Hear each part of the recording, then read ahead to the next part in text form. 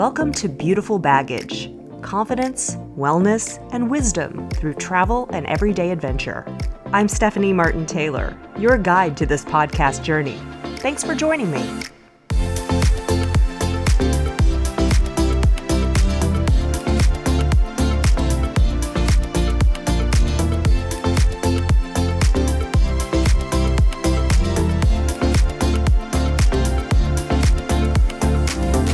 Hi everyone. I hope you're doing well and have some good adventures planned for this fall and winter, or spring and summer if you're one of my listeners from the Southern Hemisphere. I'm very excited to say I have some listeners from Australia. I was there for the first time about 6 years ago, and I'd love to go back and spend some more time there, especially certain cities like Melbourne and Sydney. The focus of my first time in Australia was the outback and the coast, going out to see the Great Barrier Reef, to see those beautiful, colorful fish that you see in all the Jacques Cousteau films and other documentaries about that beautiful place. During other parts of the trip, I saw kangaroos and koalas and crocodiles, all the amazing things you expect to see in Australia, and I loved it. But I was also really intrigued by the cities as well, especially Melbourne, because it reminded me of San Francisco in some ways. I'd love to spend some more time there just experiencing the art and the culture and taking in what I sensed was a really eclectic vibe. And that takes me to today's podcast topic, finding momentum for things we want to experience and achieve, whether it's in our travels, our careers, our fitness goals, whatever.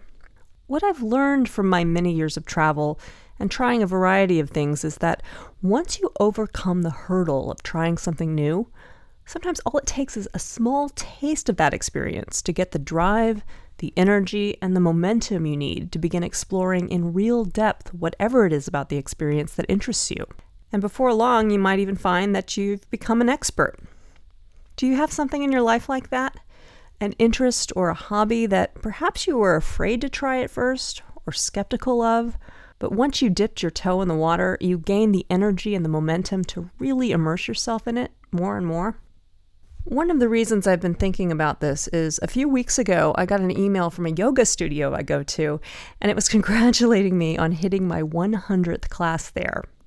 I knew I'd been there a lot lately, along with a number of other yoga studios around the city, but 100 classes in one place? The funny thing about it is that I really resisted going to yoga classes in general for a really long time, and at this studio space in particular. One of the first times I went there actually was many years ago. The studio had a different name and was under different ownership, I think.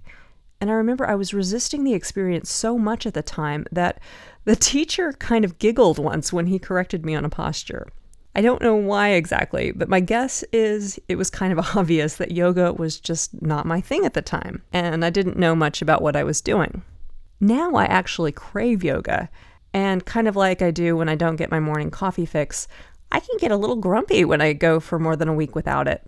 What got me to where I am now, I think, is that I decided about 3 years ago to start yoga again really slowly with the easiest classes possible.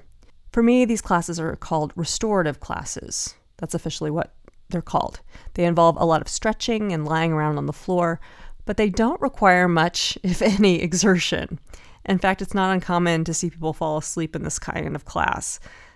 And from that type of almost no effort, which seemed a bit indulgent at the time, or not like real exercise, I started to build the momentum and just enough energy to really begin the more challenging classes in earnest, and to truly turn it into a practice.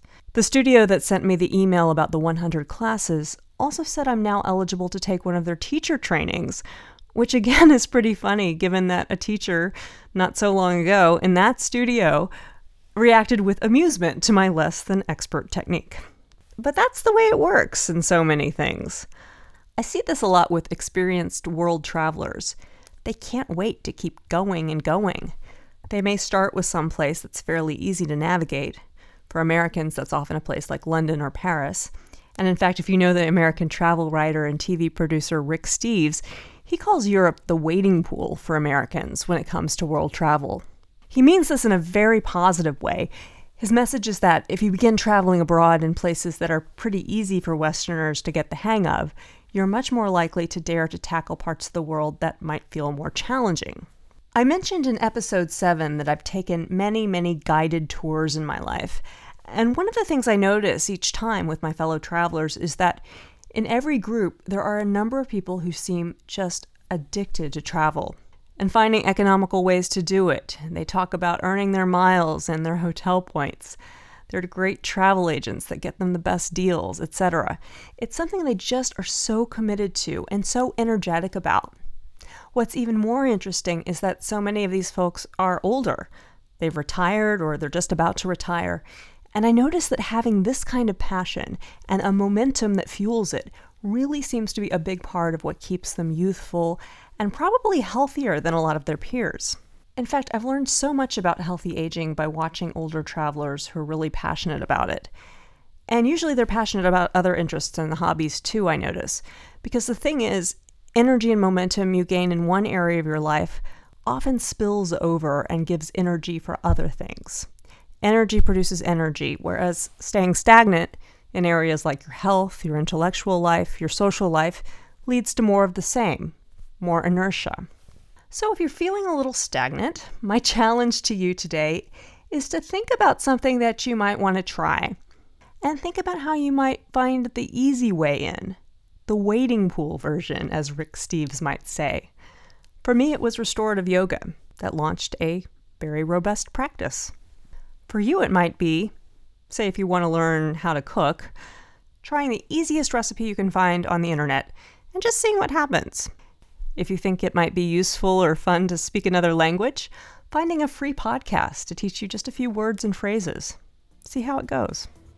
If you'd like some more ideas to help you brainstorm, come on over to my website, yourbeautifulbaggage.com, and check out my show notes for this episode. I'll have a few ideas over there. When you're there, please say hi by leaving me a comment or sending me a direct message. As always, I love to know what you're thinking and just love hearing from you in general. Thanks so much. Keep collecting beautiful baggage, and I will see you next time.